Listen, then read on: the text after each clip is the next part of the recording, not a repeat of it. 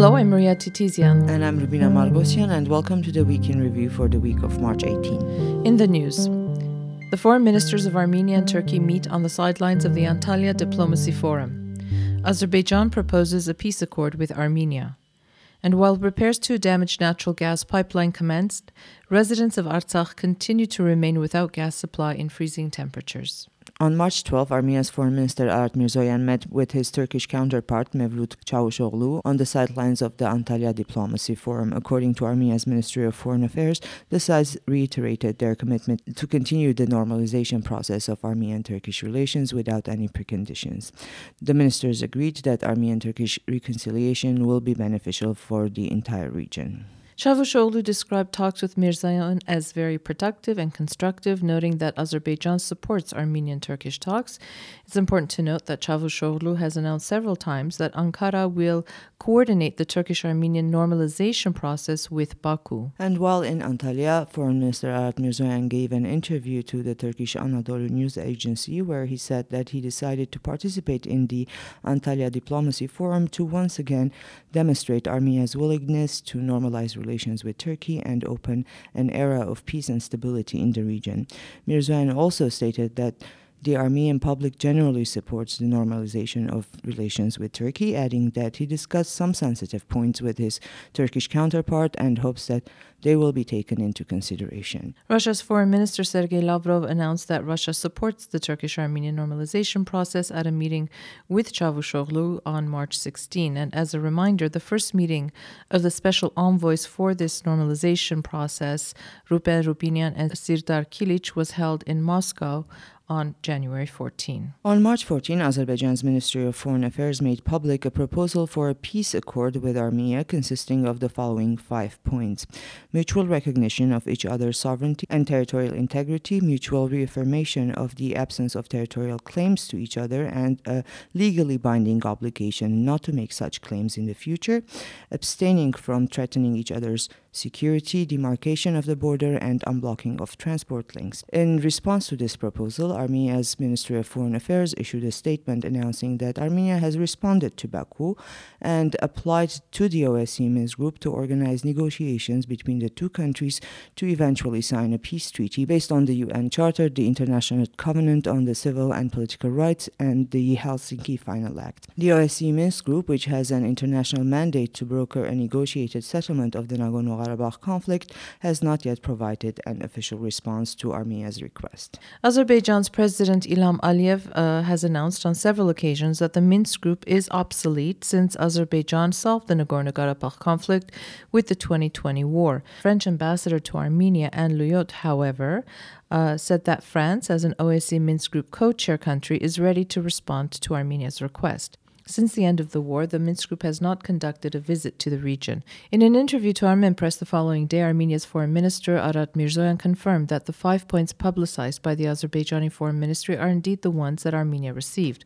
Commenting on Armenia's position on the principles presented by Azerbaijan, Mirzoyan stated that negotiations for a peace agreement must be held without any preconditions. He also noted that the provisions mentioned in the proposal do not fully reflect the whole agenda of existing problems, adding that for the Armenian side, the rights and freedoms of the Armenians of Artsakh are clearly guaranteed and the status of Nagorno-Karabakh is finally clarified. Mirzoyan also stated that for Armenia, the Nagorno-Karabakh conflict is not a territorial issue but a matter of rights. According to the foreign minister, although the Azerbaijani proposals also include a provision about starting the demarcation and the delimitation processes, Azerbaijani authorities have rejected a proposal package on demarcation and delimitation offered by Armenian side, which included a clause on mutual withdrawal from the border.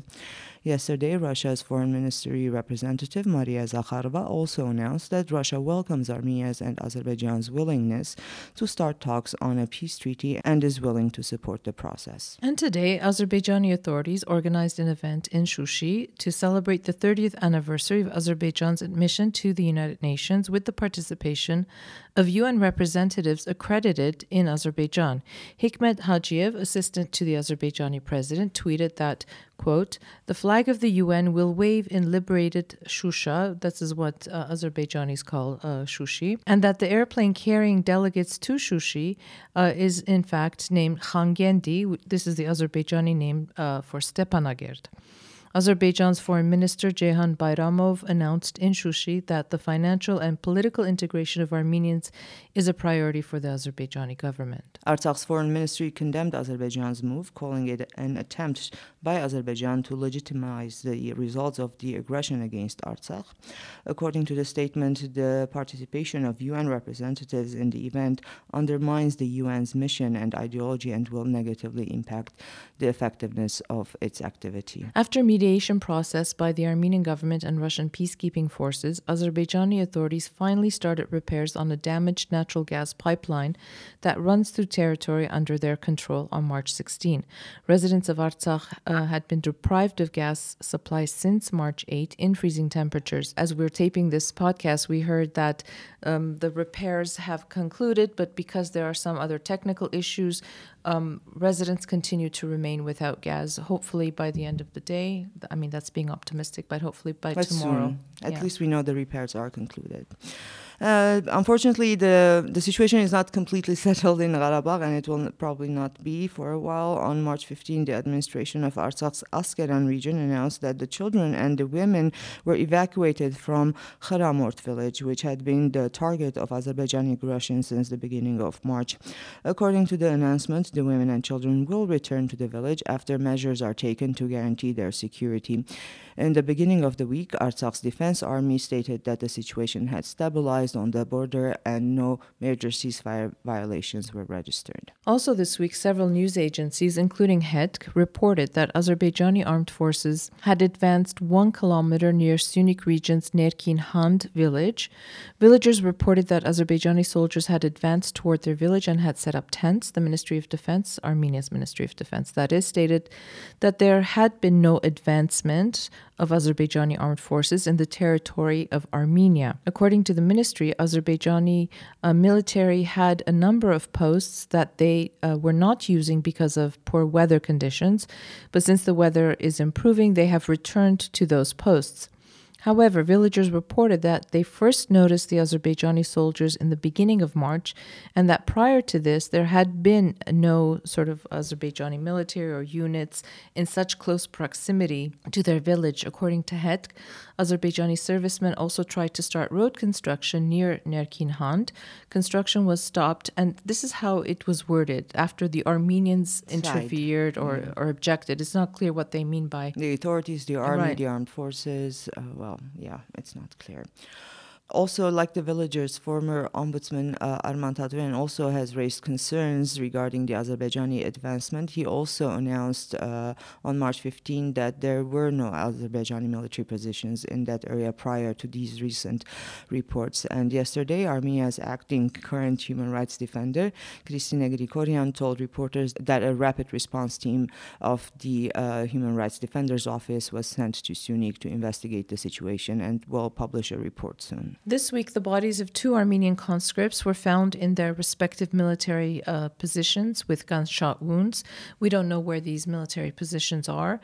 The circumstances of their deaths are being investigated. On March 17, Armenia's defense minister denied rumors that an Armenian soldier had been killed and another wounded as a result of Azerbaijani border provocations. And in international news, this week, Russia formally left the Council of Europe on March 15 before PACE voted on a resolution to expel Russia from the Council of Europe. The Russian representative handed a letter to the Council of Europe Secretary General about Russia's formal withdrawal from the European body. Armenia did not take part in the PACE vote. The Council of Europe has also suspended its relations with Belarus as a result of the country's active participation in the aggression of the Russian Federation against Ukraine. As we reported last week, thousands of Russians have flocked to Armenia because of the economic sanctions imposed on their country, mainly by the EU and the United States.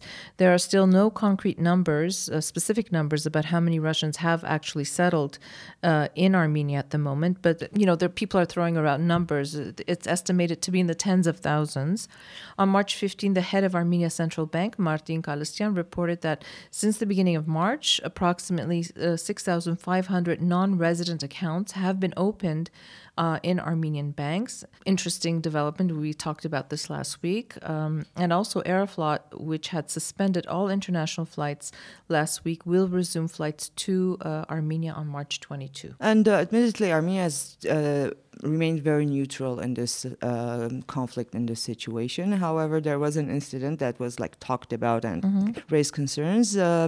A Russian school adjacent to the Russian military base in Gyumri staged a performance in support of Russia's war in Ukraine, forming the letter Z, which has been spotted on Russian tanks and armored vehicles that are deployed in Ukraine. It is not entirely clear what the letter represents. Some speculate that it is used to mark Russian military vehicles to distinguish them from Ukrainian ones and avoid friendly fire. The Russian Ministry of Defense explained that the letter Z denotes Za Pobyedu, which means for victory in Russian. Students who participated in this event in Gyumri told Radio Free Europe's Armenian service that they knew little about the war in Ukraine or what the letter Z actually means. The school operates under the jurisdiction of the Russian Defense Ministry and is for the children of the servicemen of the Russian base and the children of the Armenian employees of the military base. So it's basically Russian land, a Russian jurisdiction. This week, Armenia's Prime Minister Nikol Pashinyan held telephone conversations with U.S. Secretary of State Antony Blinken, Canadian Prime Minister Justin Trudeau, and Russian President Vladimir Putin. With Putin, Pashin discussed the current situation in the region, the recent tensions on the Artsakh-Azerbaijan border, Armenian-Turkish rapprochement, as well as Armenia's application to the OSCE Minsk Group co-chairs to initiate negotiations with Azerbaijan. Trudeau and Pashinyan touched upon Canada's efforts to aid the democratization process in Armenia, as well as highlighted the importance of the Minsk Group in the resolution of the Nagorno-Karabakh conflict. Pashinyan and Blinken discussed Armenia-U.S. relations, the prospects of demarcation and delimitation between Armenia and Azerbaijan, and Armenia-Turkish relations. The next day, the U.S. Secretary of State talked to Ilham Aliyev. In a tweet, Blinken noted that they spoke about the importance of resolving regional conflicts and pursuing a path to peace in the South Caucasus. Blinken said he also thanked the Azerbaijani president for his country's support provided to Ukraine. Azerbaijan has not made any official announcements on supporting Ukraine. Moreover, 2 days before Russia's attack on Ukraine, Vladimir Putin and Ilham Aliyev signed a strategic agreement on allied cooperation. However, Baku did provide humanitarian aid to Ukraine. On February 26, Ukrainian President Zelensky tweeted his thanks to Azerbaijan for supplying this humanitarian aid to his country that included 5 million euros worth of medicine. Additionally, Aliyev ordered gas stations in Ukraine belonging to Azerbaijan state oil companies SOCAR to provide free fuel to ambulances and emergency services vehicles. More on the diplomatic front, Foreign Minister Arat Mirzoyan participated in the Ministerial Conference of La Francophonie on March 16. During his speech at the conference, Arat Mirzoyan drew attention to the humanitarian crisis that Azerbaijan created in Artsakh by cutting off gas supplies and urged the member states of La Francophonie to condemn Azerbaijani actions aimed at destabilizing the situation in the region. Mirzoyan also met with the Director General of UNESCO and underlined the necessity of UNESCO's intervention to protect Armenian heritage under Azerbaijani control. And on March 17, Arat Mirzoyan met with NATO's Deputy Secretary General. They discussed regional security issues. Arat Mirzoyan also presented the humanitarian crisis in Artsakh and the ceasefire violations by Azerbaijan. EU Special Representative to the South Caucasus, Toyvoy Klar, was in Yerevan this week and held meetings with Prime Minister Pashinyan as well as other officials. Pashinyan told Klar that his government is steadily implementing its democratic agenda and thanked the EU for supporting that process. Toyvoy Klar noted that the European Union attaches great importance to its partnership with Armenia and reaffirms its readiness to support Armenia's democratic reforms. The sides also discussed recent regional developments. And back to Armenia, Edmond Marukyan, the leader of the Bright Armenia Party, was appointed as ambassador at large on March 14. Marukyan served as a lawmaker from 2012 to 2021. In between 2017 and 2018, 2018, he was part of the opposition Yelk alliance, which was formed by Bright Armenia, a Civil Contract, and Hanabetyun parties. After the SNAP parliamentary elections of 2018, Marukyan became an opposition to Pashinyan's government and a vocal critic of his policies. During the 2021 parliamentary elections, Marukyan's Bright Armenia party did not pass the threshold to enter the parliament. On March 13, Vahagn Khachaturian was inaugurated as Armenia's fifth president. Current and former state officials and diplomats participated in the inauguration ceremony. The lawmakers of the opposition factions, as well as former presidents of Armenia and Artsakh who were invited to the ceremony, did not take part. And David Galestyan, nicknamed Patron Davo, the arms dealer who is accused of supplying low-quality missiles to Armenia's armed forces together with former Defense Minister David Tonoyan, was released on 50 million Armenian drams, that is $100,000 bail, on March 14. According to Gor Abrahamian, advisor to Armenia's Prosecutor General, taking into account that David Galestyan has already taken measures to recover over 2 billion Armenian drums, which the state lost because of the faulty missiles, the prosecutors did not object to his release on bail. David Tonoyan will remain in pretrial detention, and in January, two lawmakers from the Civil Contract Party and the leader of the Hanabetyun Party, Aram Sargsyan, provided personal guarantees for his release, which was rejected by the court. On March 14, Armenia's Minister of Health, Annahid Avanesyan, told reporters that there are still bodies of soldiers from the 2020 Artsakh War that have been identified through DNA testing in Armenia and abroad, which, however, are still not being claimed by their families. According to the minister, the government understands that parents still need time to deal with the grief. However, if the bodies are not claimed, at some point they will have to be interred. Last October, it was reported that approximately 100 bodies have not yet been claimed by families despite DNA identification. And to daily COVID-19 infection numbers, they have fallen significantly in Armenia. During the last 7 days, 412 new cases were registered and 24 people died of COVID-related causes. Also, Armenia received 306,000 doses of Pfizer vaccine from the U.S. The vaccination process has slowed down, and as of March 13, over 1.1 million people have received the first shot of the vaccine, and close to 950,000 people are fully vaccinated. And that's the kind of long week it's been here in Armenia. Thank you for listening. Have a good weekend, and we'll be back again next week.